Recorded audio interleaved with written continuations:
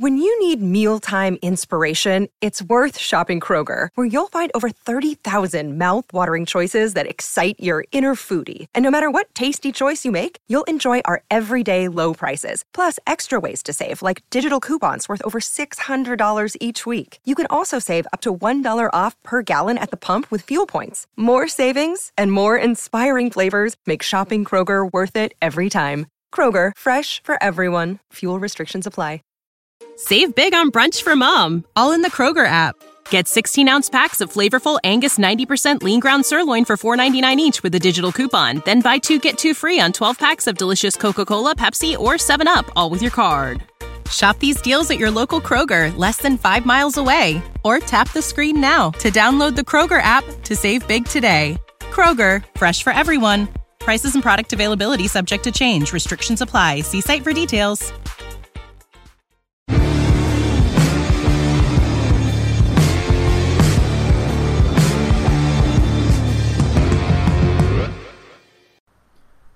All right, welcome back to the Handmade Podcast, episode 51. Don't worry, guys. I know you thought we might have been gone forever after episode 50, but we had some scheduling issues last week, but we are back. So what's going on? Well, you thought you were done. You might have been. You were ready to kick in, throw in the towel, I think. Oh, he was thrilled. No, I mean you, Derek. Oh, me? No. Yeah. I was done. Yeah, I was laid up done. That's what I'm saying. I'm feeling better this week, but I'm not good. I think I'm going to be out of work for a little while. It's funny. A lot of people think I'm, kind of just trying to drag this no work thing out, but it's anything but that. I'm pretty dumb, but I'm not that dumb. But it was the craziest thing. I think I was telling Paul yesterday. What shocked me was like how it happened. Like nothing in particular major, ever right? happened. Yeah, like it just woke up one day like that, and I'm like, it's nerve-wracking to think that can happen. I mean, something must have happened at some point along the way, but I mean, and this was like just something I couldn't even work through. It was like debilitating. Like I couldn't even get out of bed. I mean, I would get out of bed, but then if I was sitting down, I couldn't stand up. If I was standing up, I couldn't sit down. So and this was in your lower back, right? Yeah, just for anybody that wasn't following along on just, Instagram. Yeah, just right at the base of my spine. It wasn't like muscular, like my back wasn't sore, my upper back, nothing like that. And just to then it's a week to get an appointment, and I got desperate, and I was just like, I got to see somebody. So last week I got a couple injections in the base of my spine, and it's funny how many people reached out to me. Oh my God, I've been dealing with this for 25 years, and I'm like, oh my I don't God, hear this, and is it on one side of your back, or is it like right in the middle? It's more the right side, but it's right in the middle, but it's more right than left, But it's like I said, it just the strange part is it's just so sore, like you can't do anything. It's not even a matter of like powering through it. It just you can't do anything, and that's why I'm in the shop a lot, just kind of rummaging around and stuff like that, because it's just I can't sit for long. I can't drive. I can drive a little bit. And that sucks because I'm supposed to be doing a little bit of a road trip down to Pennsylvania next weekend, and that's like up in the air. But I'll get through it. It'll be fine, I'm sure. But it's just a pain in the ass. It's just literally, it's just it's just tough to get answers from anybody, and but nobody has answers. I mean, I feel like 90% of people with back pain, you go in and they're like, we give you do a little bit of this, but nobody really tells you like this is gonna fix you. You gotta get some stem cells. Yeah. For real, go to Tijuana. I've been checking my shop. I'm totally out of stem cells. I think duplicates of everything down here except stem cells. I was gonna say you didn't find any in like the back corner with the post vice and all the other bullshit that you have down there. I found something I thought was a stem cell, but it wasn't. But no, it's just funny. I'm just going through like the stuff. I like opening up drawers and I'm like, oh Jesus, I forgot I even had this, and it's like, just the amount of stuff, it's just ridiculous. Like those screw guns, and it's funny because a lot of people like, oh, why would you use those? It's like those things are 20 years old. That's what people used to do back in the day. Like they didn't use battery operated screw guns. Like that's what you use for drywall. And I remember I was doing a job once with a guy, and he's like, "Oh, do you have a screw gun for drywall?" And I was like, I don't know. Like, I just said yes. I've always used the small impact for drywall, or a drill. Yeah. So I show up at this job, and he's like, "Where's your screw gun?" I'm like, "Here." And he's like, "No, that's not a screw gun." Yeah, he's like, "That's not a drywall gun." I'm like, "What the fuck do I need a drywall gun for?" How do you use an impact for drywall?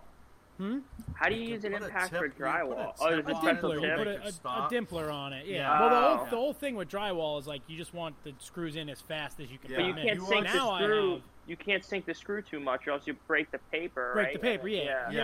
A dimpler tip is a.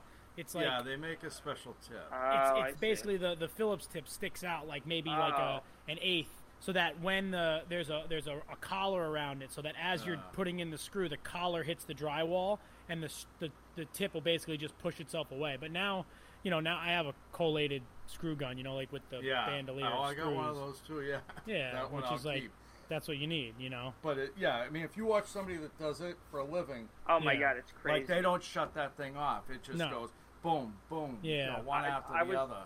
I saw a TikTok video of some guy drywalling. He had extension cord tape like strapped to his waistband on the back of him with a little router with a little bit, and a holster, the drywall and then his router. drywall gun in the other hand, and he was up on stilts and. He was flying through the dry. It's so crazy to watch them do it. It's amazing because people think like they're measuring stuff. No, guys that do it, they just cover the whole wall, then cut everything out and throw everything out. The scraps. But when I first started doing construction, I used to work with this guy, and he would was dead against screw guns. He hammered everything. Yeah. And this guy, his lips would be blue from the blue nails. He'd just have a mouthful of nails. And he could hammer that thing faster than you could screw it. It was unbelievable. He literally would pull it out of his mouth, set it once, boom, drive it, one shot.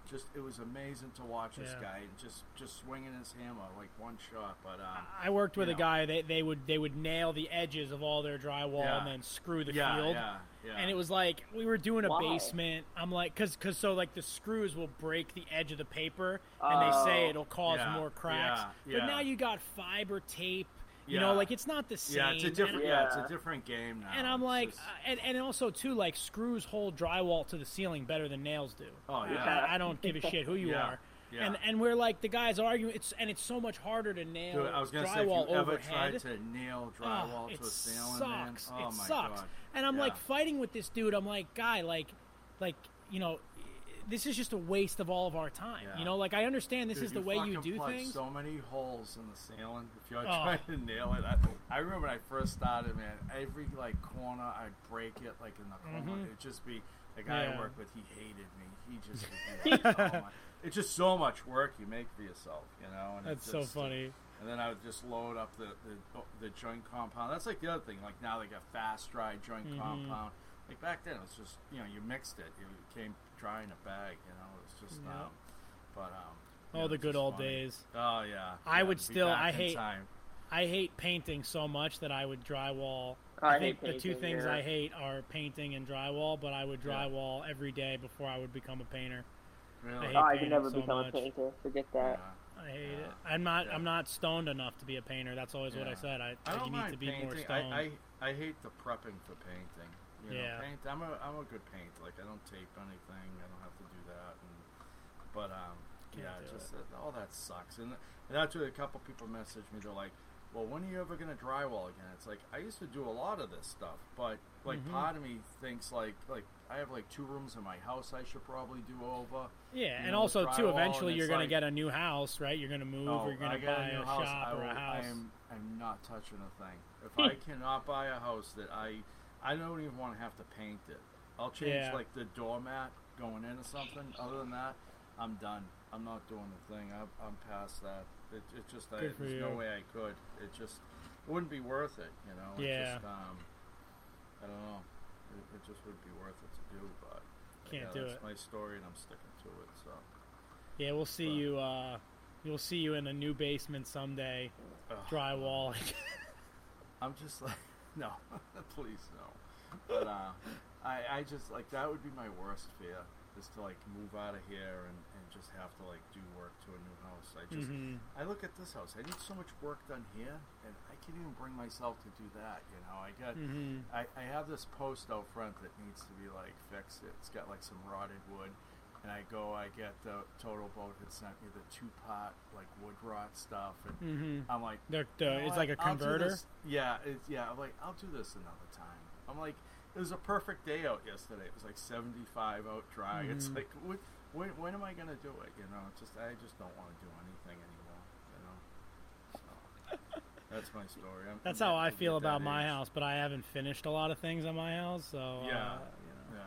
Well, it's hard. Like life. Once you live in it, it's so hard. Like I have like my 3rd floor. We ripped out the rug in the hallway because the dog decided to use it as a toilet. Nice. And so that's that. Lovely. And then so there's nothing on the floor, and then my bedroom needs a new floor. But it's like trying to explain to my wife, like, where are you putting this king size bed? Like, you know what I mean? Like, the other rooms up here, they need to be done too. So now we're going to play like musical rooms, and we're going to go from one room to the other. It just mentally, I'm like, I'm so checked out. I was just like, I can't do that. You know, I don't know how. Like, maybe when we move out, we could do it or something. I don't know. Go live somewhere else for a while. Yeah, but then like, do I pay somebody to move everything? I'm not moving everything. My kids aren't going to help me. You know, it's like. So, but they're going to be gone in the fall. Everybody will be back in school or just out of the house. So, you know, maybe then we could do it. But you could be empty nesting. Like, yeah, you can't wait. I mean, yeah, it's exciting. I've been waiting 24 years for this. But, good things come to those who wait. No, I love my kids, but they gotta go. That's one of my posts I wrote. Somebody wrote like, "What's your favorite?" Something, I forget what it was. I said like kids, they're all my favorite, but at some point, you know, you gotta let them go. You know, so you'll see. That's you'll hysterical. See. Yeah, I know. One of these days. Paul's mother's like the exception. She never wants little Paul to leave. No. Well, it's funny. Most I think parents want them gone. My mom like wants us gone, but at the same time, like as soon as I get 10 feet away, she's like, I have like 10 things I need for you to do. I'm like, great. Yeah. I'm like, so what happens when I like move far away? Yeah. She can just call me and complain about it. Yeah, that's what they do. That's right. That's why my first daughter, that's why she moved far away, because it's like they just don't want to be close by. You get dragged into everything. Yeah. What have you guys been up to? Well, Paul, do you want to talk about what you just bought, or are we saving that for next time? No, I'll talk about it. So Paul had an exciting day yesterday. Exciting day. I went down to Chris's shop to go purchase a no. Oh. There was some mopping that needed to be done and some water to be removed. So before you get to that, did you physically go in the shop? I did. It was a challenge. I had to jump Did over you have a sandbags. lot of anxiety? I had to jump over. I had to, Well, he said, "What'd you say? It's like a World War I trench." Yeah, I said it's like two it's like in layers the trenches. of sandbags. Yeah, foxholes. But the shop actually isn't that bad. It was in pretty good shape. No, it was clean, but it is packed. I know. That's it's what Louis bad. said. He's like, "Holy shit!" He doesn't even know. What are you gonna do? So I went down with my friend Louis, who knows everything about cars, and we went and checked out this 19. I thought it was a 51. I thought it was I couldn't, because I don't know what I'm talking about. I thought it was a 51 F100 Ford because of the grill. I guess 51s and 52s have that same grill, but it says on the title it's a 53, but it's an F3. But it has that grill, which I like better. It's my favorite Ford grill. So it's like a little bigger truck. It's got an 8-foot bed. It's in really good condition. The cab is in great condition. The frame's perfect. It's not rusted. It came from California. Did you bring it home, or did you put it in the trailer, or is it still down there? It's still there. I got some of the like small parts that he had, like the extra parts. I'm gonna go maybe like Monday or Tuesday, Chris, but not tomorrow. Not tomorrow. Next Monday. Yeah, next Monday. we're going to go down with the trailer, grab the extra motors, grab the truck, and bring it back. And then I guess I'll start working on it. Louis said he wants to get it running just to see if the motor fires up, and then we'll take the whole thing off the frame, sandblast the frame, powder coat it. I got to do something with the bed because, like I was telling you guys, the beds, I don't know if it's worth, I don't think you could really fix it because the bed rails, but those are like literally 2 or 3 panels that you can buy online. Yeah, it's amazing. They have everything. Like if you go on all these different websites, they reproduce every single panel, cabs, fenders, bed rails, the steps. Yeah. It's pretty cool. So there's no shortage of parts for these trucks. Yeah, that's like when Jimmy was doing the work on his truck. Like, he just was ordering everything online. Yeah. You know, that was newer, but still, it's an older truck. And, yeah. You know, they just stamp it all out. It's amazing what you can get, you know? Yeah. It's pretty cool. Yeah, it worked out good. So the backstory is my next door neighbor here at the shop is he's more like a Porsche aficionado. He's a Porsche collector, and he's got, I don't remember, maybe he talked to you, Paul, about the one that's in his garage. What's a 927? Is that what it was? Oh shit, I don't even know. He has a very rare Porsche. It's not like particularly beautiful. I mean, it's a nice looking car, but it's not the typical Porsche shape that everyone thinks of when they think of like a 911. I feel like it's that Porsche that was kind of like known as, well, I might be wrong on this, but there's some Porsches that are kind of like not shitty, but like they weren't like super expensive. But he was saying there's something different about this one, like it's got a much bigger motor. It's like a special edition of that model. I forget what the model was. He told me there were only 4,000 made, and there's only 1,000 left, like in existence. Yeah, so it's got to be big money. It's super rare, and so, but he has a bunch of beautiful like 911s that are like gorgeous, like dream Porsches. So anyway, a couple of years ago, he bought this farm truck, and the story that he told me, and is the same story I think he told you guys. You know, he has sons that don't care about the Porsches at all. Like he says, he's like, I have these like race cars, we have quads. He goes, my kids don't care about them at all. He goes, we went out to Montauk and we see this old farm truck, and the kids like wouldn't stop talking about it. They like loved it. They loved the old farm trucks. They thought they were so cool. He's like, so I found this one on eBay. He bought it. He figured him and his kids were going to work on it together. But then his kids got a little older. They got into like sports. So it's been sitting basically like within view of my shop door for, I don't know, 4 years since he bought it. And every time Paul comes down, he asks me about it. And I finally asked the neighbor, and the neighbor said, you know what, you know, I would sell it. And I kind of gave him a little bit of Paul's story. I, you know, told him he was like a young guy like me. He was going to restore it. It was, you know, something that he'd wanted, and that he was going to do it right. And he was like, all right, like, you know, tell him I would sell it. So it just happened to work out. It was perfect. Yeah, it was perfect. When you got to, and I trust the guy. He's like a super nice guy. And, yeah. And like what I was saying to Paul was, you could tell that the restoration he was going to do was going to be the right restoration. So he bought the right shit. You know, like whatever parts he gave you were like the right thing. So he's excited.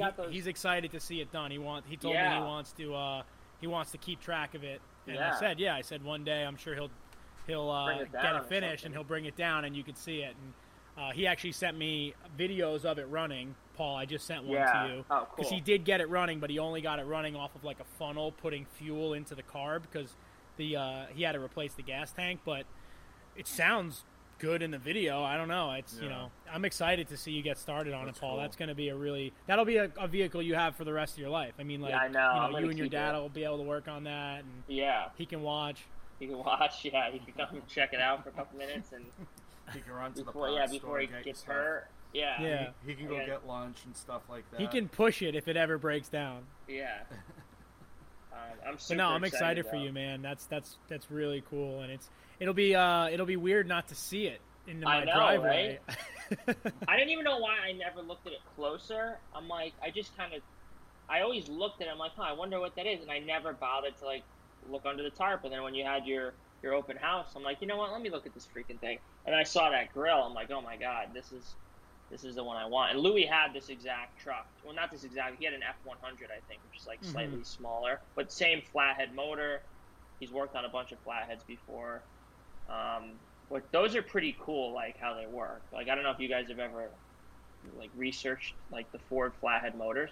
They're really interesting. They're basically like big lawnmower engines. Like they're super simple. and yeah, you were explaining it. Like the valves are like down in the block. It's literally the heads are just one piece of like cast iron. There's like nothing in them, you know.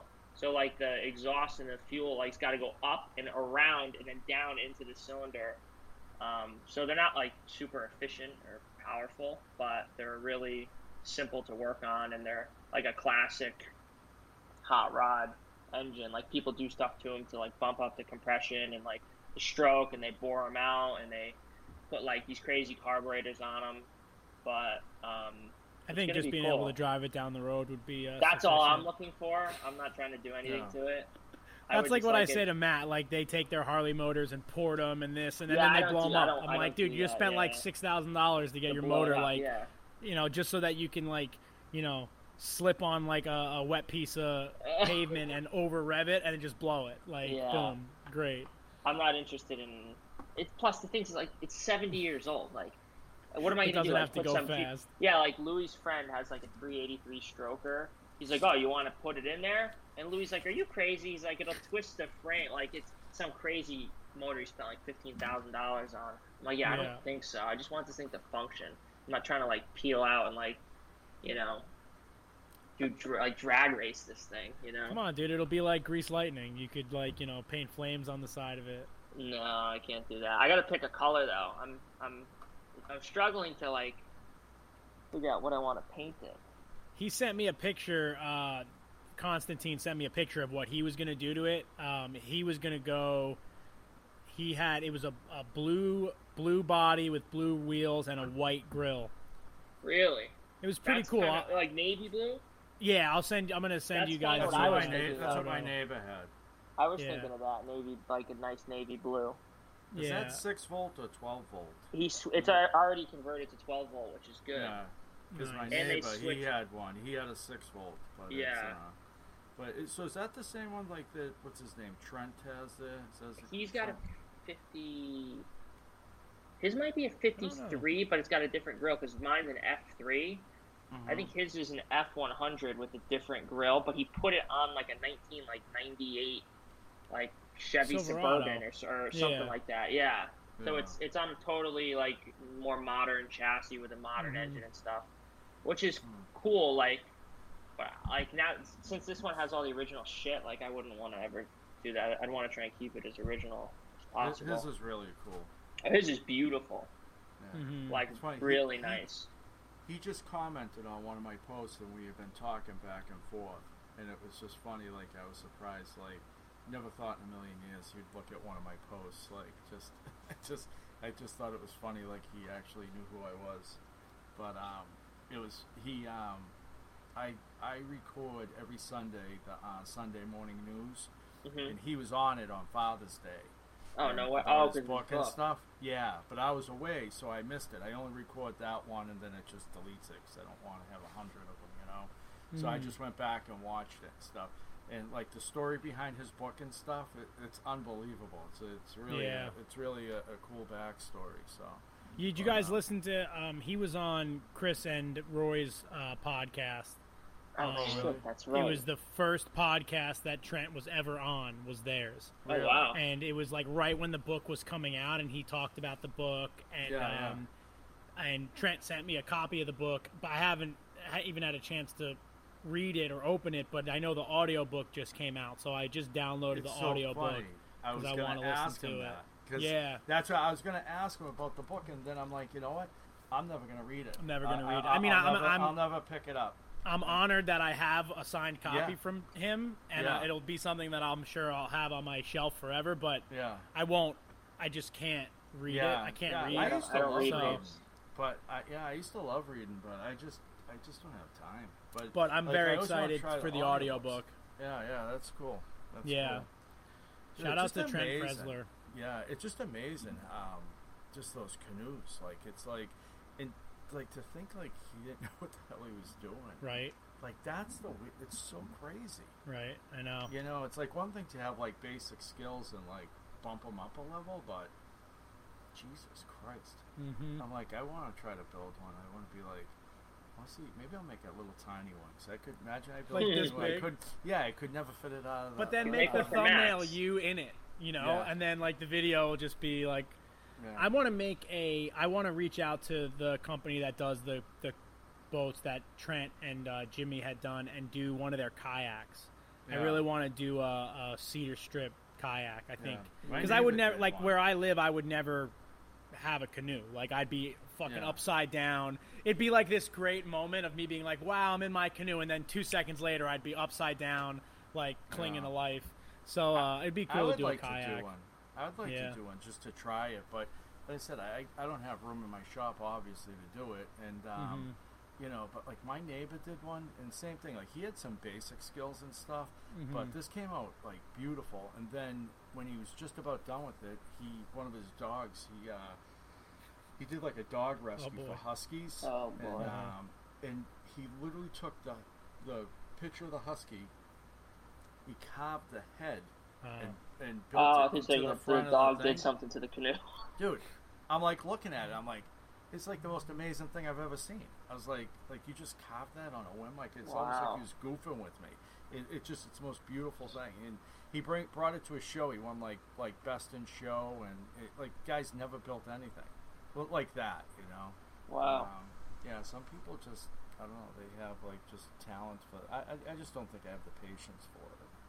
I like everything that like Trent does, like from his house to his car. Oh, yeah. Landscaping. He's got a great design to the aesthetic. fences, like just everything is perfect. Yeah, yeah, It's pretty crazy. cool. I just don't have that in me. I wish I did. Like, Yeah. I gotta like do my back all over, and I'm looking at it. It's like the plaster's hanging off the wall. I'm like, oh fuck.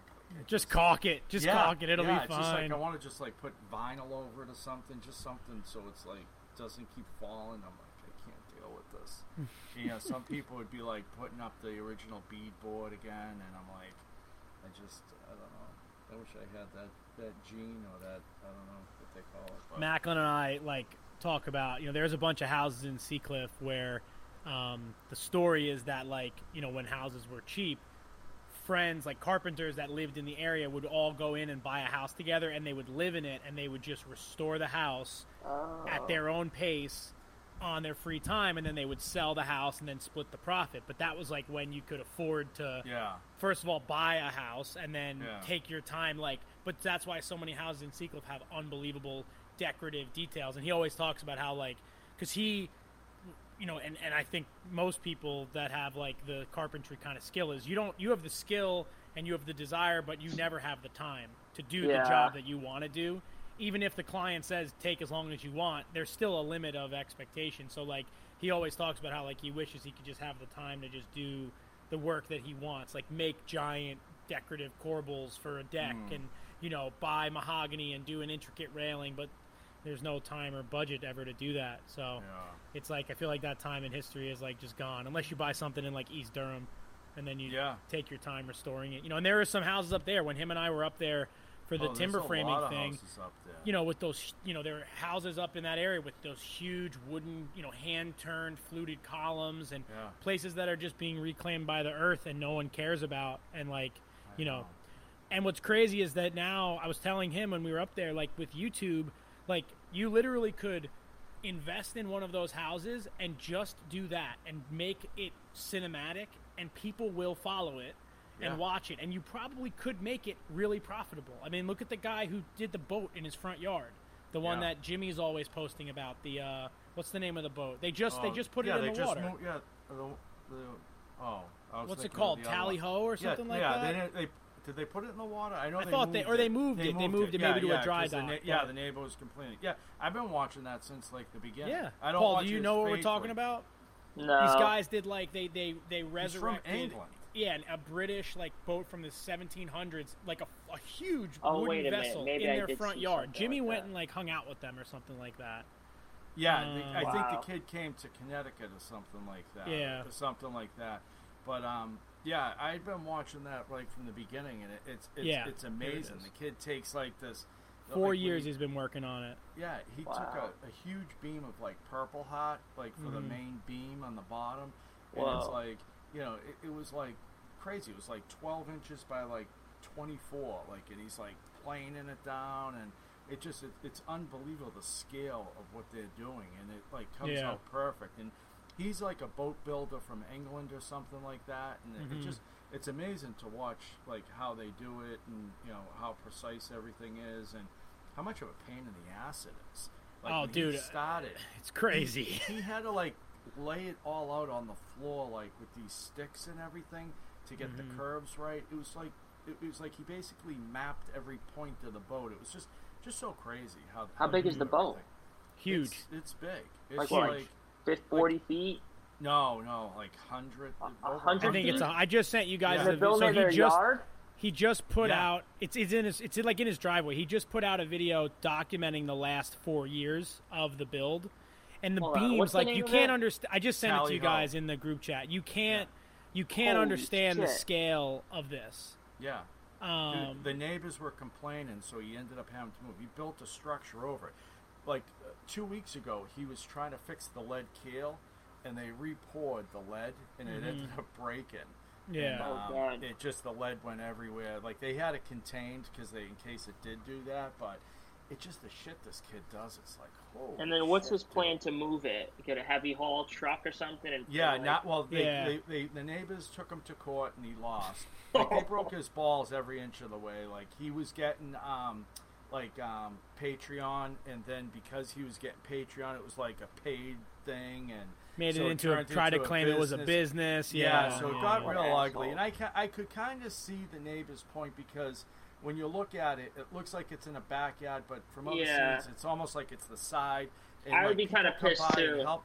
Well, people come and help, so there's like people in and out, and I can see both sides of it. You know what I mean? And it probably looks like one of those projects that will be there forever. It's not. Yeah. It's not going away in a year. He's already into it for 4 years. My, and he's- my neighbor was building Noah's Ark next door to me. I yeah. would be like, what the Yeah. hell? He's up making noise. There's this big monstrosity, like, Yeah, next to my and if house. it's gonna yeah. be I'd a like, year, it's like okay, but Oh like my this has God. been 4 years, This and thing's like huge. just the hull is like done. He you built know? a building around it. Yeah, It's huge. yeah. It's unbelievable. It's crazy. It's unbelievable. it's crazy. Oh my but god! it just How did I not shows you see though. It just it shows you though, like when people get interested in something, and they want to support you, and it's funny. I had done a little post the other day, and I was saying that because like I still get like shocked like when I think about it. I'm at like 6,500 followers and stuff, which is a lot for me, but it's like I got more people this week to support me on Patreon, and it's like that's crazy. Like these are strangers. Like that's what made me think about it. My top patron dumped me, which I was kind of waiting for it because, I mean, honestly, the guy was giving me $20 a week.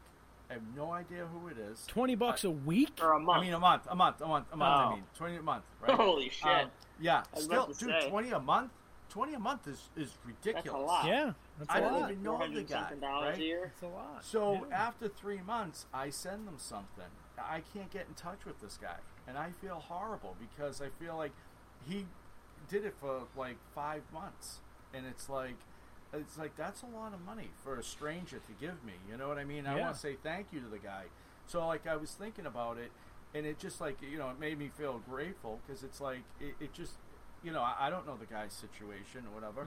So then today on the news, they were showing this, like, it wasn't Gary Vee, thank God, but it was some motivational speaker who's at the Atlanta airport, and he's having lunch, and this guy's playing the piano, and older guy, and he, they just start chit-chatting. He's like, man, the music was beautiful. It just really, made me feel great, made my day. And so his buddy starts talking to the guy. The guy's like, yeah, he goes, I get up every morning. I got to go travel 4 hours. I get dialysis. Then I come here, play the piano and stuff. So they felt really bad. They're like, wow, this guy's busting his ass working for this. He's like, let's do something nice for him. So he goes on his Instagram Live. He's like, let's just raise some money for this guy to help him out, right? So while they're having lunch, they raise the guy $10,000. They go over there. They're like, hey, we just raised $10,000. We're going to give you $2,500 now. We'll send you the rest. And the guy's just like floored. He's like, I'm not doing this for the money. I'm doing this because I just enjoy it. Yeah. They end up raising, when it just showed it, they raised over $175,000 for this guy, right? And it's nuts. It's like, it just shows you, like, when people give a shit and like group up, It's amazing. Like there's nothing you can't do. And like you're saying, like that boat, the kid with the tally ho there, that thing's got a cost. I can't even imagine what it's costing him to build that thing. You know, and you know, but people, you know, support you. You know, like if they believe in you and they care, they'll support you. You know, and it is. It just I was just real grateful about it because it just, you know, like I was thinking like. You know, and I even said it in the thing, you know, I made those ornaments, and I'm like, what if I made these and nobody bought one? Mm-hmm. Like, you know, how would I feel? Like, you know, would I feel embarrassed? You know what I mean? Like, that wasn't the case, but, you know, it was just nice to see, you know, people doing the right thing by this guy. But, you know, people are interested in stuff like that, and I get more comments that people are like, you know, hey, I have a desk job. I just love watching you in your shop. It's like my entertainment. I feel like it's my shop, you know? Yeah. And so it's fun. And people just watch the show. They follow, you know, it's a show. And that's I was talking about it the other night with some people here because Sam, DIY Huntress, and Justin Maybe and Brandy Obey were here, and we were talking about, like, it's the show, right? Like, you're producing a show for people to watch. And I wanna just take a second, and Derek, I want you to finish your thought. But on the topic of supporting people, everybody knows our friend Steve Pellegrino, the knife maker, and anybody that doesn't. So, like a week ago, Steve was in a completely unbelievable car accident where a tree branch fell through the skylight of his car while him and his girlfriend or fiance were driving. He has a fractured vertebrae in his spine. He can't work for weeks. So if anybody hasn't already, there's a GoFundMe set up for Steve and his partner Ray, and they've raised about $17,000. But you know, Steve's not going to be able to work. I mean, he's a knife maker. He supports himself with that. I don't know if he has health insurance or not, but anybody that has, you know, any ability to help Steve out, we're going to leave a link to the GoFundMe in the show notes of this episode, and just go and drop anything that you can in there. I'm gonna put together some stuff here that I can like kind of like auction off on my Instagram, just like a bunch of shirts and a hat and like just my random shit, and all the money's gonna go to Steve and his partner. So on the topic of supporting, just keep that in mind that Steve is a helpful guy, and he's a good dude, and he definitely could use our help for something that was completely you know, could happen to anybody. Like, talk about the odds of that happening. That's what scared me about my back thing. Like, this was, like, so out of the blue. It was like if I didn't have insurance and I was, like, dependent on this, like, I couldn't do it. Yeah. Like, that's scary, that something could happen that fast and change your life, you know? Yeah, he's in a neck brace, and, you know, I don't know if you guys saw, but he posted the CAT scan of the fracture in his vertebrae. Yeah. And it's like, it looks like a fucking broken egg. It's like, and I texted him, I was like, holy shit, dude. And he was like, yeah, the doctor said it'll heal on its own, but I just can't do anything. Yeah. So, like, what do you do? The problem is, too, it's not like it's a broken arm and it's going to heal and he'll be fine. Like, he's going to have neck issues forever. Yeah. Like, you know what I mean? Like, he, you know, it just, it was in his neck affects too, right? so many things. And then it's like, depending on where it is, it could affect Angela told me it's like up here. Do you know what number it is? Well, C6. Yeah, so that affects your hands. Yeah. Because the nerves for your hands go through that one. Yeah. Yeah, he could have been paralyzed, his whole body. He's lucky that he's not paralyzed, but oh my god. You know, it's like, you know, now he has to sit around in a neck brace and think about, you know, what the fuck he's going to do. So any and all will be helpful for Steve. And Steve hasn't asked anybody for anything. Yeah. So, you know, it's not like he's sending out texts like, hey, guys, help me raise money. I don't think he would ever do that, but he deserves all of our help. So, whatever anybody can do. Yeah, it's fucked up. He's such a good guy. And like I said, it just, man, it's just talk about life changing quick. You know, it's scary, but no, it just you know, like I said, I just wanted to finish and say, you know, the whole time I was in New York, people were so supportive of me, saying, "Oh, we love what you're doing. You know, please posting." And I knew I wasn't putting out anything worth any content, you know. And then I get home and I'm like, "Oh, as soon as I get home, I'm going to hit the ground running." And then this kind of happens, and I feel bad. You know, I feel bad. Like I feel like I owe people something, you know, because it's like, people are busy. People don't want to see me, cleaning out, tools out of drawers and stuff. But no, but they do, because then it motivates them. They're like, oh, I gotta start cleaning stuff out. Because that when I saw your thing, I was like, man, I got a lot of corners like that. Yeah, I got a lot of corners with just random shit. Stupid. It made me happy to see you going through, because I know you have a bunch of reorganizing to do for some new stuff that you got, and it's like, I'm like, all right, he's doing it. I was psyched when I saw that you were working on it. But the part that kills me, it's like I'm looking at it now and I just get so overwhelmed. I have so much wood that's decent wood, and somebody said just make stuff with it and get rid of it that way, but it's that's not going to happen. But I have like bundles of wooden balusters, right? And I'm like, nobody's going to use those. They're outdoor, I believe, but they're but they're not fancy. They're just four-sided. But it's what am I going to do with those? They're not really good for anything, and it's I mean, you can make something with them, but I'm not.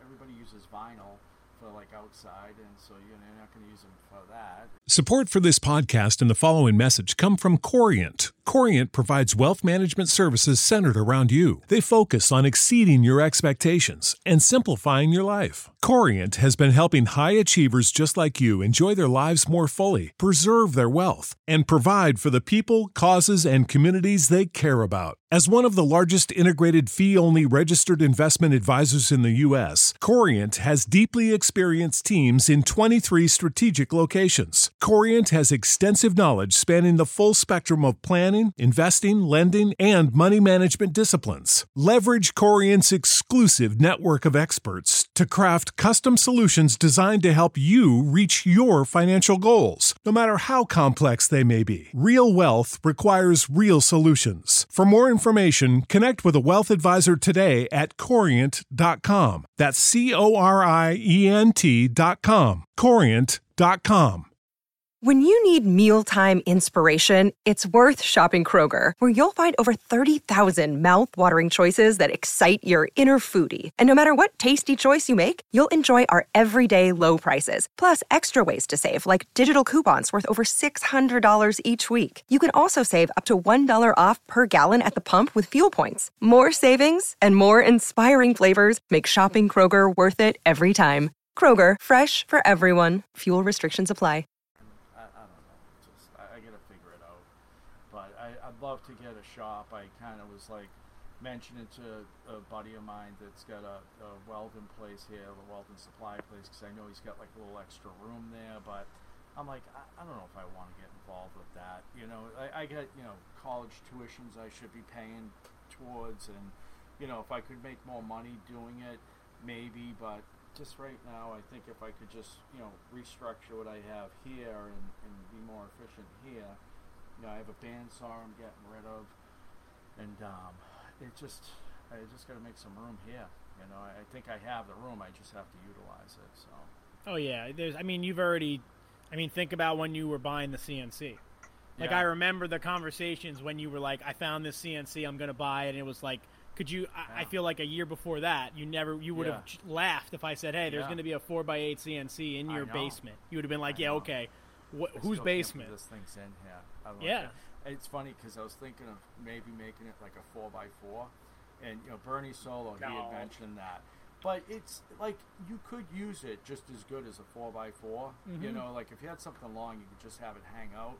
And then I was thinking maybe I make it like a 4x5, and then I could put my the fourth axis in it and stuff. But I'm like, you know what? The amount of work to do that. To limit your machine. Yeah, it's just like what I'm saying. I'm gonna gain a couple feet, and it would take me forever to take this thing apart. You know what I mean? To reconfigure it, it's not as simple as just it's like Legos. It's got to be all taken apart, reassembled. Mm-hmm. It's just what, my back hall will be replastered before I do that. Yeah. So. And it's good having a 4x8. I mean, Yeah, no, it is. It's nice having the room on it. I get plenty of storage for stuff, glue-ups. I know, right? I mean, even my CNC, it's only 2x4, and when it's not being used, it's where I work on my laptop. Yeah, I stand there, and then I'm like, shit, I gotta move it. It's a great flat spot. But whatever. That's what I've been working on. Just to transition back to that, I've been I've been teasing it, and I just posted it on my Instagram, but I've been working on the solid aluminum guitar. Shout out to Luke Smith, who did all the fusion work for me, and figured out how to do adaptive cutting and clearing, and I'm amazed at how that machine, dude, the machine is handling the aluminum like as hard, and because the whole thing was I made toolpaths in Vectric, and they were 13 hours each toolpath. He got it down to an hour and a half to do the whole thing. What was the difference? Well, so Fusion does what's called adaptive clearing, so like it will ramp up, so it'll do like it'll go in fast and then it'll slow down, and it just is a more effective clearing. Like Vectric isn't made for that kind of work, so I was just gonna let it like take its time. I was like, fuck it, I don't care, I'll let it run all day. But Luke was like, no, we could do it way better, yada yada. So he worked on it, and I mean, this thing is flying through this aluminum, like cutting pockets that like you see on like real like CNC machines, like, and it's encouraged me, like, you could make motorcycle parts on this like all day long, like, and the craziest part is that all they did was super glue the aluminum down to the table. There's no clamps, like it's just glued to the table. And there's some once chatter, you get but the right speeds and everything, it's amazing what you can do with it. It really is. Yeah, and there's some chatter, and people commented on my last post about it, like, oh, you could have done this and you'd get a better, and like, can the people stop? Like, enough. Oh, my God. And it's like, did I ask in the post, like, hey, could anybody give me tips on how I could get a better surface finish? Like, I could give a fuck about the surface finish. It's just the fact that I'm making a guitar out of a billet of aluminum that's the goal here. That's the key. The guy, I think you mentioned him once before, Breaking Taps, I think his channel is. It's maybe. He does a lot of, like, I think he's got an Avid, and he does a lot of like aluminum stuff, and he'll like machine a piece, and he'll be like, okay, this is this end mill at this speed and this speed, right? And he'll do it 4 different ways. In some ways, it's got like a beautiful finish. Some, it's like a good finish. You know what I mean? But it shows you, like, you might cut it that way. I might cut it this way. We both got the same result. Like, your finish might have been a little bit different looking or whatever. But it is amazing how different you can, like, feed the stuff through there and get it to cut, And that's why I'd like to try some stuff like that with mine. I got to just... that's why I have to get that dust collector in here. I want to surface this whole thing again. It really needs to be surfaced. Not Vectric. Avid sent me a drag knife, but I really don't want to use it because it's my table's so screwed up. But when I tried surfacing it with my dust collector here, it was just a freaking disaster. So I got to wait till that other one. I get that, and maybe in the next week or so, and do it with that, because that's the way to go. But I think I think that what Luke has been doing a lot of aluminum and brass milling on his Shapeoko, which is like it's like an entry level of him, and he's done no upgrades to it. Like he hasn't done, because some guys like buy like stiffeners and Winston Moy. He's just like out of the box, and he's done really good work with it, and he's got the kind of engineering brain where, like, when we were first doing the trial runs, he made like 6 pocket paths to make like a 1-inch square, and he had different approach speed, different depth, and it was right over my head. Everything he was saying, I was like, dude, you could be fucking speaking Greek. I have no idea. But he was able to get it down to the point where, like, you can just hear it in the machine that it's like not dying. Like you can hear that the machine is cutting well. But then, like I was saying to you guys before we started, 2 nights ago when we were doing it, we just the chips. What's so crazy is I'm cutting an 1 3/4 deep pocket, a slot. Excuse me. So like cutting the profile of the guitar, it's 1 3/4 deep, with no coolant and no like air blast like pushing the chips out. So eventually we just basically welded a giant chip to the thing, and then the bit broke and everything. But the bits are like $15. I told him, I was like, I'm fully invested in spending like $200 on bits. Just when they're done, they're done. I don't, it is what it is. It's really for the experience of making the aluminum guitar. So thank you to Luke. Shout out to Luke and his expertise in the fusion. But it is really complicated. I just got some bits yesterday. I bought them on Amazon because the other place I was going, I'm not going to throw them under the bus because they're really good. it just the price I couldn't justify it anymore. But I bought some 1/32. Oh my god! And mills there. Are they from SPE Tools? Is that what you're buying? Because that's what I've been buying. I don't know. I don't know where they're from, but I hate them like they're on 1/8". Freaking shaft. Yeah, it's like it's just so small. But I just like get blown away. Like Jimmy milled that whole thing out of aluminum with that, Yep. And those are so fragile. Like when I have them in my holder and I reach over it and I bang them, they break right off. They're like it's just crazy. I broke a couple bits yesterday, and it's just so frustrated. I've been trying to do this sign for Doug Artfully Rogue. Oh God! Four times this sign. Twice. So I did. Didn't you send him one? I sent him 2, and they both came back. Oh, no. This sign's costing me money. I was gonna say, right? You spent enough on shipping to that was lose the money. First sign I ever made that didn't need to be touched up. Nothing. Right? It came out perfect. Everything. Not a speck of dust on it. Nothing. And when I put the hanger on it, I don't know if I didn't drill the pilot hole deep enough. It cracked. So I said to him, this is back right before I was leaving to go to New York. So this was, 4 months ago. I said, I'm going to send it to you, and, I'll send you a replacement. No worries. So I send it. It comes back. It was street, and it was supposed to be road. No, the zip code, the last 2 numbers were transposed. He's like in the line or whatever. Then I sent it back. It was like street, and it was supposed to be road. So I got it back a second time. And so I made this sign 2 more times, and then yesterday I make it, and I closed my file, and I had to change something, and I didn't change the CAD or the CAM, whatever, which is which. So I had all the G code, but I didn't have the picture. So now I'm like, okay, so now I gotta hope everything's where it was, where I thought it was, because now when I cut it, of course it wasn't. It was off by a tiny little bit, and it broke the bit instantly. And the part that sucked is I had another sign I was working on, and that one was off too, and that one got destroyed. So I have no more MDF. I didn't buy any because I didn't want to carry any. And so now I basically just surfaced both of them, and I gotta try to cut them again. But it's just a pain in the ass. But that's the way it goes. It's you take the good with the bad. That's right. It just that's CNC. Well, it's so funny. The other night, so a bunch of people were here, and Luke and I, because I told him I wanted him to be here when we tried the first thing on the guitar, and everyone was just sort of hanging out. Brandy and Justin were in town filming Sam, and I was like, all right, let's try it, and we'll hang out in the other room. We can listen for it, and we're just bullshitting anyway.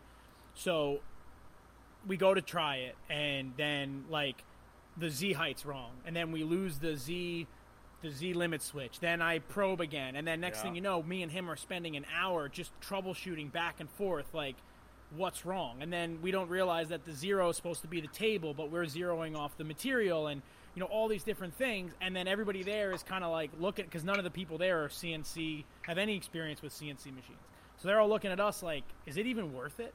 And I'm like, no, we just have to, once we get it going, then it'll be easy. But it's it's not easy. No part of it's easy.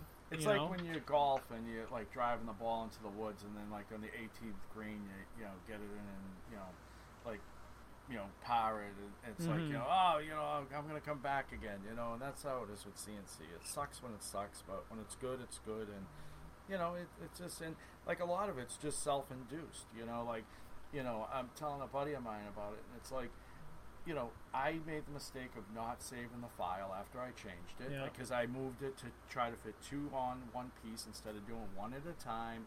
I'm like, I got to do 2, so I saved time, and it ended up blowing up in my face. But I should have taken the time. I should have saved the file after I changed it, and I didn't. So, I'll remember next time not to be a dumbass, That's why I stick with plasma.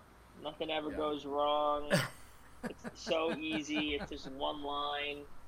Yeah. There's no heights. There's no depth of cut. Yeah, it's that's what it is. It's just stupid, mistakes. And it's funny because, a lot of times when Jimmy CNCs, he's so particular about everything, and it drives me crazy. I'm like, oh, he is such a worrywart. But you know what? I mean, he does break stuff, but that's why he's like that, because you have to be hyper focused on what you're doing and what you're cutting. And every time I try to cut multiple things, if I don't save them all together, like what I do is I'll have 3 different files and I copy them and drag them together, and I have them separated on their own board. So when I put them on mine, they should be separated. But what happens is, I screwed one thing up and it's off a little bit. So when I go to cut them, they're off a little bit or something like that, because I, relied on something I shouldn't have, and it screws out. If it's off by, a 1/16 of an inch, the whole thing's ruined. By the time it goes 4 feet across, it's ruined. So whatever. Lesson learned. Won't happen again. That's been what's nerve-wracking about the guitar thing, is that we broke a bit, and then Luke actually was able to take the path and just kind of go to the next step. And then when I was doing the profile around the outside, we broke another bit, but it's 1 3/4 thick aluminum, so I was left with about 1 inch of aluminum. We cut about 3/4 of an inch deep when the bit broke, and I was like, he's like, well, you could leave it and you could bandsaw it out, and I was like, dude, it's 1 inch thick across, Yeah. I was like, that would just suck. So then I was thinking about it, and I was like, well, maybe there's a way to do it. And I just said, you know what, let me just put a new bit in and just let it run. And if the whole thing winds up being a little bit smaller or whatever, it is what it is. And luckily that machine, because it's on ball screws, it zeroed back to the exact same spot, and it was fine. But even still, we wanted to be conservative with it, so there's still 3/8 of an inch of aluminum on the bottom of that, which I would have to cut with a bandsaw. And I'm thinking about just taking my bit and lowering it and just running the path again and just seeing if it gets it done. Because think about I'm going to use a woodworking bandsaw, but even still, it's going to take a long time to cut. You're going to gum up some blades. Yeah, and I'm fine with that. Like I said, I've already kind of resolved myself to just the cost of the project. It's just the blades, just throw it in with the rest of the shit. I don't know. The whole thing's gonna cost me $1,000. You gonna polish it, or? I think I'm gonna do a mirror polish for everything. Oh, that'd be cool. Mirror polish the body and the neck. I was just watching this kid. He friggin' mirror polishes the bottom of pontoon boats. Oh god. I'm like, I've seen that. Yeah. Friggin' nut. Yeah. I'm like, they're not even fancy pontoon boats, but it takes them a day or two to do it. So people probably pay him, $1,000 or whatever. I don't know what it costs to polish the pontoons, but I'm like, oh my god, I can't believe. They do look pretty cool. And it might help with corrosion, because it's more, that's what I'm wondering. Less surface area. But he doesn't do the whole thing. What does he do? He does most of it. But this one, I shouldn't say he doesn't do the whole thing. The one I had watched, it was 3 pontoons, and he just did the outside of one of it and the back of it. So I don't know, maybe he does do the insides and stuff. But it just, he goes, through the whole process and stuff. But I was like, wow, that is, of course, he's all black, his face from the shit, you know what I mean? I'm like, oh. Yeah. But I don't tough like way all to make that. a buck, It's There's a guy like that on Long Island who we had spoken a few times, because he was going to take a welding class with me, and he does big rig polishing, so he'll polish the fuel tanks and the wheels. Yeah. And he must make a good living, because he's constantly busy, and he uses these big Makita grinders with these big wheels, and when he's done at the end of the day, he's completely black. He'll pull down his shirt. That can't be good for your skin. And he wears a respirator and stuff. But it's the chemical goes into your skin. 100%. Yeah. My uncle, who's a firefighter, said something they firefighters used to do is you'd leave your gear dirty because it was kind of a badge of honor. You wouldn't clean up all your gear because.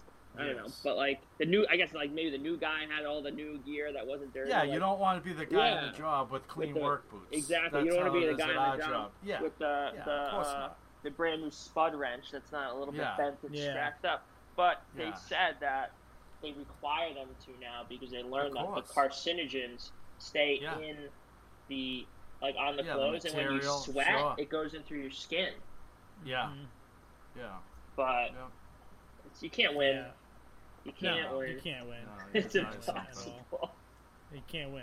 I got to tell you though, Paul, you got to get one of those VersaFlow hoods to use with your waist belt. They're only $250. Because even when we were doing the lion sculpture thing, I mean, you could buy the whole kit. It's just like another $1,700 that you got to spend. You already have the filter pack. You know, I'll make some type of adapter like you did. Yeah, exactly. But so like when we were doing the Lions, I had to grind all the spot welds, you know, basically that Matt did, and I did it outside. But even still, while I was outside, I was like, you know what? I'm going to be out here all day, 10 hours of just grinding. Your face, it's exactly. Like cool so air I put the thing on, and I, you know, it has the earmuffs built in, and I just, you know. Oh, that's nice. I had my headphones on underneath it, and I was listening to music, and you're in your own little world. But at the end of the day, you can tell that you haven't been breathing in fucking grinding dust all day. Yeah. You know, like, and wearing a respirator, especially if you have any facial hair. I mean, Derek, you can't wear one at all. You know. So like, I think that it's just about kind of getting yourself prepared to wear one, and just knowing that it's like on a hook, and you just put it on, and then I don't know. Like when I grind inside now, like I never want to not have that thing on. Yeah. You know, like I never want to wear a full face respirator again, because like why would I want that like sweaty like nose pressure when you can wear the thing and you can like feel normal. I don't know. It's definitely worth it. I feel like everybody need one of those. The one that Jackman has is cool too. I was just going to say peak safety that. one. He uses it all the time. You know, he did it on the show, and you know, it was pretty cool. You know? Yeah, I tried to get one of those from them, but it was during COVID, and they were like, like can't do it. Yeah. They're expensive. The one that he has is like $500, but I think his is even Paul. Do you know the one I'm talking about? No, I'm trying to look it up. It's a powered respirator, but instead of having the battery pack, it's on the head of the respirator. It's Oh, huh. Yeah. Wait, I'm trying to find. It's like $500. I think it's really cool. The Power Cap. Yeah. Power Cap active respirator, $495. Yeah. Yeah, and I think it's. I mean, honestly, you could buy that, and then you don't have to jerry rig anything. You know. That's true. Yeah. I was thinking of getting one of those because I'm real bad without ever using anything. I just sometimes say to myself, you know, I'm 52. Nah. It's going to take 10 years to get to me, and they'll treat me for 5. You know what you do? Just take your beard and push like it up 70, over your face, you know, and then like that's enough. Like I'm doing like when I was 20. Like if I lived to 40, I'd be happy. You know, I'm like if I lived to 70, I'd be happy. You know, but I'm sure when I'm like 68, I feel differently about it. I know. But what was I gonna say, dude? What is up? And everybody, I can't even share about it anymore because everybody's like, oh, you need an air dryer. It's the condensation from the humidity. There is way too much water in my compressor. Okay. What is up with that? It's the condensation in the humidity. I understand that. There's I understand that. No, I get it. But do you have an air dryer in yours? No, I need one. A powered air dryer? No, just any. I have like a shitty one, but it barely works. Well, like you get the filter, like the canister filters, right? And then there's an air dryer. An air dryer is like it's basically a refrigerator. At the pizza parlor. Yes. Yeah, at the pizza parlor parlor we have air dryers, right, for our tools. Yes. And to do the things, but to flip the pizza. So pizza. I have one on the line that goes to the laser. Yes. The thing is like filled with water, filled with water, right? The other one, I don't think my compressor's on. If I spray it, like, there's one thing to get moisture out of the line. To get out water? You got a water gun. Dude, I'm like, am I hooked up to my water line because it's copper pipe? Dude, it's ridiculous. Oh my god. Like does the coiled hose make it set? Like, there was water, way too much water. Do you drain your tank? I never drain my tank. No, I never drain my tank, but I drained it maybe 2 months ago. I haven't. You're supposed to drain it like once a week. I never. No, I know, but I haven't used it in a while. But I mean, I drain it and I get like a little bit of water. Like sometimes I'll get it like pouring out or whatever. But I'm like, it's a real old compressor, so I don't know if it's that style, like makes more water or something. Like I get the whole thing with the humidity, but there's way too much water coming out of this thing. So funny. I don't know. Yeah. Did you guys see what House of Chop made with like the copper pipe? Yeah. Apparently that works pretty well. I have one of those. Dude, his stuff's too neat. Yeah, His shop's too neat. Yeah. I wish I had. It's like He's a like hockey Mike game. from Veteran Yeah. Woodco, dude. When Yeah. Mike came to my shop, he literally was walking through it like with his hands up. He was like, dude, there's like moldy coffee cups and like just Dude, garbage everywhere. Mike's friggin' shop. It's cleaner than most people's kitchens. It's cleaner than my house, 100%. Oh yeah, definitely. But so I have one of those air dryers that's like an actual unit that you plug in, and it's got a filter, and it's got you like do? R34 coolant in it. I need Yeah, that. but it's first of all, they're super expensive. They need maintenance. Yeah. The filters Yeah. have to get changed, and they're drying the air, but they have to run constantly. So like if you're in a shop like mine, where like my compressor only gets used when I run the plasma table and when I like blow something off. Like I don't want that thing just on all the time. Oh, I didn't realize And then that. you still can generate condensate in the lines while you're not using it. So it's kind of like a thing that you either have to be using all the time or not. And they don't use a lot of power. It's literally like running a refrigerator. Yeah.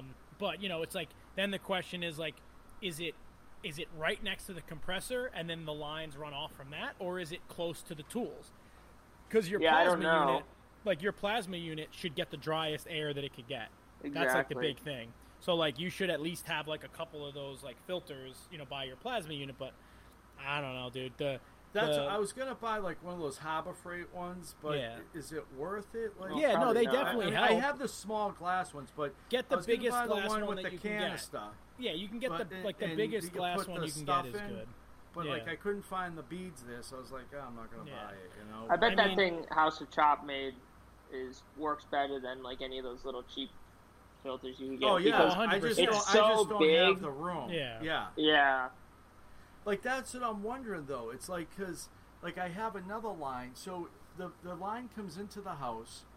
It one goes to the I don't even know, but anyways, so this line that's beside me right here, this one is the end of the line, and like really nothing really comes out of that. This one I think is the second one.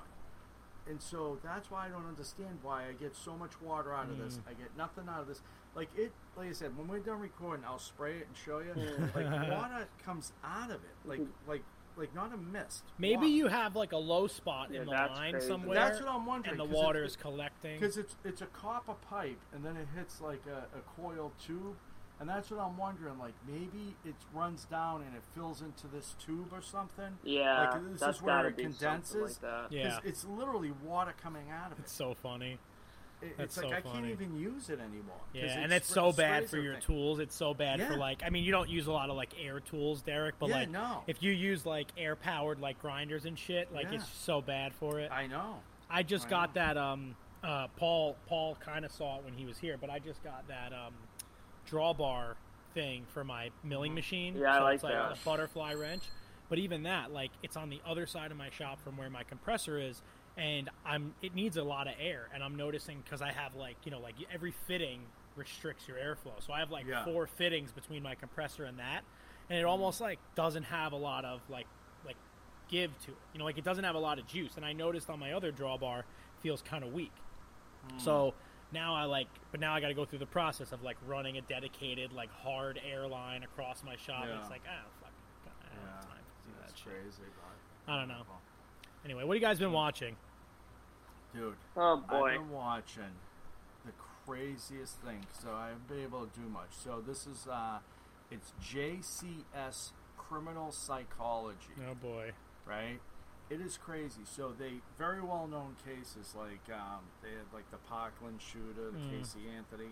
The guy basically just takes the interrogation room video, and he just goes through it and just tells you like like he'll pause Oh, it. I He'll be saw like, that. oh, Yeah. this person doing this is Yeah. because of this. Dude, I can't. I watched them all. I just watched them all, and then it recommended this other one, like a CBS thing up in Canada, about this guy that he was a serial killer and like sexual assault, but he was like the commander to their like Royal Air Force, and the way they caught this guy was so crazy, and they show the interrogation, and it was just amazing to watch. It was like, but yeah, it's almost like the video is just the interrogation room, so there's really not much to watch. But so Yeah. I've been listening to a couple of them, like a podcast type thing. But one of them, it's amazing. This guy, he shoots somebody in self-defense, And, you know, like they always say, you don't talk to the cops. And this guy basically, because of talking to the police, is spending 30 years in prison. And it wasn't really justifiable, but at the end of the day, it's like, it could have been almost justifiable. So, I mean, it's good he got caught, but the guy was just so ramped up thinking he was going to get beat up. He shoots this guy, and then, like, they go through the footage, they break everything down, and it basically, the guy he shot was basically turning to run when he shot him. And, you know, it's just really crazy to watch, but I just find it interesting, but that's what I've been watching. Interesting. So, yeah, if you're into morbid shit, there you go. Well, I've been listening to interviews Great maker recommendation. Yeah, that's a good one. I've been like totally dived into these like World War II Normandy veteran interviews that are like just crazy. Like listening to like the guy who was driving, you know, like in the first scene of Saving Private Ryan, the boats, the carrier boats. I can't believe I'm looking for a video that I just watched. I wonder if it's the same one. Go ahead. I just watched. It was a video of an interview with a guy who was driving one of those boats with like the troop carriers, and he was talking about how like the first boat when they opened the gate, everybody just got slaughtered, and it was so bad that they couldn't close the gate back up to go back and get more troops because there were bodies blocking the gate. And he's like, and you know, this is and at that time, I mean, like the world was it, 19? It was Normandy. It was D-Day. Normandy. Okay, yeah. My grandfather stormed the coast of Normandy. Yeah, kid. You know, he was 18. But you know what was crazy was he talks about how when the Japanese bombed Pearl Harbor, he said that as soon as it happened, he said his father sat him and his brothers down and said, "You're all signing up," because they were Italian. He said, because this country is the greatest country in the world, and it can't fail. Like, this is the only place in the world that you could go to and make a life for yourself. And his father fought in World War I, and he was like, when you're 18, you're going to go and you're going to sign up. And all of them, like, he said that the rallying cry to sign up to join the war in Europe and beat the Nazis was so intense that at a certain point, the U.S. stopped accepting people because so many people were volunteering. They were giving cities quotas, so they stopped all the enlisting, and they would go to New York City. They said, okay, we'll take 1,000 people, and they said there would be lines outside the recruiting office to be one of those 1,000 people. People wanted to go so badly. And this guy said he tried twice to enlist when he was 17, and they caught him both times, and he had to go back and wait. And they just said, just wait until you're 18. We'll let you go when you're 18. So it's crazy. The recounts of World War II are everyone should watch them. It's funny you said that because last week I was sitting down. I don't know if it was on YouTube, but it was the Battle of Sugarloaf. It was called. And these guys, they went there, and I think there was 6,000 guys in the battalion. And over the course of a month and a half, they tried 11 times to get up to this hill, and they couldn't get it. They left with 60 guys. Yeah. Oh, my God.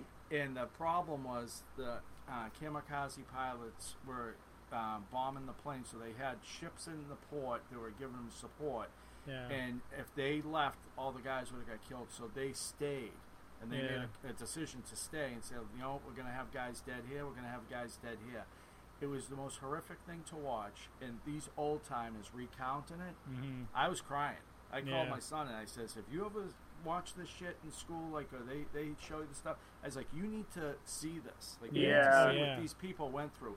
It was the most amazing thing. And to see these guys recount it, like, in their 80s, it was just like, it was unbelievable. It was the Battle of Sugarloaf. I just remember because it was, there's a ski mountain, Sugarloaf, up here. Yeah, Sugarloaf. But, and it was talk about like a different time, and you know, just really sad. But one of the guys, there's an interview with this guy named Tom Rice. He's a paratrooper. My grandpa was a paratrooper in World War II as well.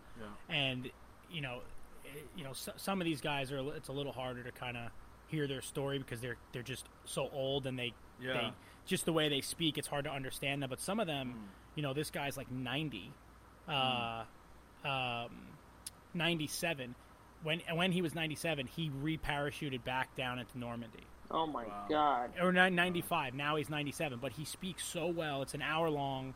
He talks about jumping at Normandy. He remembers the dates, the weather, and the time. He'll say, "Okay, June 11th, 1943. It was about 12 o'clock. We flew over. We missed our first drop zone because of tracer rounds. We jumped on the second. And he remembers everything to such incredible detail.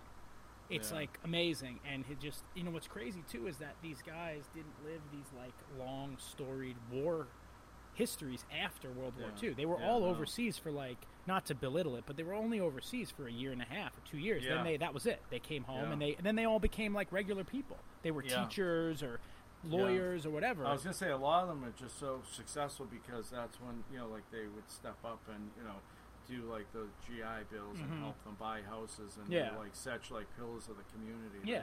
That's what, I remember my grandfather. He stormed the coast of Normandy and he got a field promotion because like his lieutenant or whoever, colonel, I don't know the ranks, I wasn't in the military, got killed.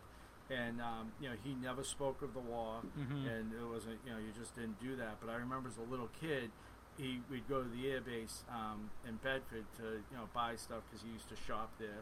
And they would get out, you know, they'd take everybody's ID, check it. My grandfather would go in, and they'd come out and they would salute him. And I used to think it was like the coolest shit, like you know, he was like king shit, you know, because even retired, they still saluted him, you know. Oh yeah. But it just, it's just that's definitely a different time. But it's just, crazy. Totally crazy. Anyway, I've been watching a lot of those. There's so much of it on YouTube. Yeah. And there's just like really great, you know, well-produced interviews, and there's not a lot of like, it's not like a movie, you know, it's not cinematic at all. There's no pictures, nothing, but you're just, so you don't have to watch them, you just listen to them. And I'll put a couple links in the thing, so. Yeah. Paul, what have you been listening to? I don't have anything as good as that. I mean, that's. Do you have anything where people live? Yeah. I was watching Tom Dillon. Before not Tim Dillon. Did you see Mr. Beast's new video he just put out? No. It just came up on my thing yesterday. It was out for 5 hours, and it had over 7 million views. Oh my god. If you can carry $1 million, you can have it, and it's actually a great video. I don't really watch his videos. That's crazy. But I just looked at it before we started. It had like 12.2 million views or something like that. But he just gives away money in such funny ways. And he was at a restaurant, and the waitress, they said, you know, as much as you can balance on your little tray, you can have. So everybody in the kitchen's watching. So he had a room with all crumpled dollar bills. He brings everybody from the kitchen there, right? And they stuff in the bags in. So the manager calls one of the employees and says, you know, where are you guys? And so he gets on the phone. He says, if I send them back with a bag of money for you, would it be okay if they, you know, get this break? He goes, yeah. So he takes a bag, stuffs it. You know, it's a big sack and brings it back gives it to the guy. But just the views are ridiculous that guy gets. Just crazy. Yep. So. I mean, it's, you know, it's spend money to make money, right? I mean, So he can basically tell a sponsor like, hey, listen, give me $1 million and I'll make the video worth your while. Yeah. You know, so like this $1 million got 12 million views. That's like TV companies spend that kind of money on bullshit ads. He never gave away the $1 million. I mean, a lot of people got 20,000, 30,000. Yeah, but I'm sure he gave away a couple 100,000 by the time he was done. Yeah. So. And his production is like one guy with a camera, like a shaky, like no lights, like it's like bullshit. He had two guys, and they were carrying around 25 grand in a backpack. It was like 10 hours. You better be careful, like he doesn't get robbed. I'm sure he's got. Oh yeah, he's got to have security. But like, apparently he's like, obviously he's super smart, but he's like a genius, and every single thing he does is like super calculated. Did you see the interview? No. He did with what's his name? Casey Neistat. It was a couple of years ago. Maybe I did. Really good. Yeah, it was real good. But yeah, you're right. He is super smart. Everything he does. Let's see. I've been watching this podcast called The Honeydew with Ryan Sickler. He's a comedian, but he did this series with Joey Diaz, who's one of my favorites. And they basically chronicled his like entire life, and they're still going. They've done like 12 episodes, like 2-hour long episodes, and they're still going. And like almost like it's funny when you said, Chris, like how the guy who stormed the beaches in Normandy remembered like every date and like the time and the way things happened. This is exactly how like Joey is, obviously with completely different stuff. with more like criminal activities, but he's like 1982. The summer of 1982 was about June, and then he'll tell you like what he did. Like he just had a wild life, but like a lot of there was a lot of like tragedy in his life. Like his father died when he was like a little kid, and then his mother died when he was 16. He was out on his own, and he got into a lot of bad situations. But he's so funny, and I've never even like heard of anybody with like stories like him. It's the Honeydew podcast with Ryan Sickler, but if you just type in like Joey Diaz, like Ryan Sickler, it'll pop up. And Ryan's like a great interview. He's a really funny guy. He's got like a funny laugh. But I watched like the whole series, and I think they just came out with one like last week. And they started from when he was like born. And now they're like, I think he just might have moved to Los Angeles in the last one, and when he became a comic, like, and then he was in Seattle, and then he moved to LA.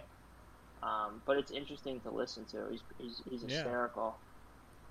Nice. I'll have to listen to it. I'll put it in the notes. Yeah. Anyway, thanks everybody for listening. Check us out on Patreon, patreon.com/handmadepodcast. Check out Derek from Malden, patreon.com/Derek from Malden. Check out Paul Pinto's new truck coming to an Instagram near you. Yep, pretty soon. And don't forget to subscribe to everybody's YouTube channel. And one more time, check out the link in the description. Support our friend Steve Pellegrino and his partner, who could use a hand. And put your money into something good. Thanks for listening, everybody. We'll see you next week. Thank you. Sick of being upsold at gyms? My guy, you're currently a base member. For $90 more, I can upgrade you to our Shred membership. For $130 more, you'll be a Swole member. And for just $300 more, you'll reach Sweat Platinum. At Planet Fitness, you'll get energy without the upsell. Never pushy, always free fitness training and equipment for every workout. It's fitness that fits your budget. Join Planet Fitness for just $1 down and $10 a month. Cancel anytime. Deal ends Friday, May 10th. See Home Club for details. When you need mealtime inspiration, it's worth shopping Kroger, where you'll find over 30,000 mouth-watering choices that excite your inner foodie. And no matter what tasty choice you make, you'll enjoy our everyday low prices, plus extra ways to save, like digital coupons worth over $600 each week. You can also save up to $1 off per gallon at the pump with fuel points. More savings and more inspiring flavors make shopping Kroger worth it every time. Kroger, fresh for everyone. Fuel restrictions apply.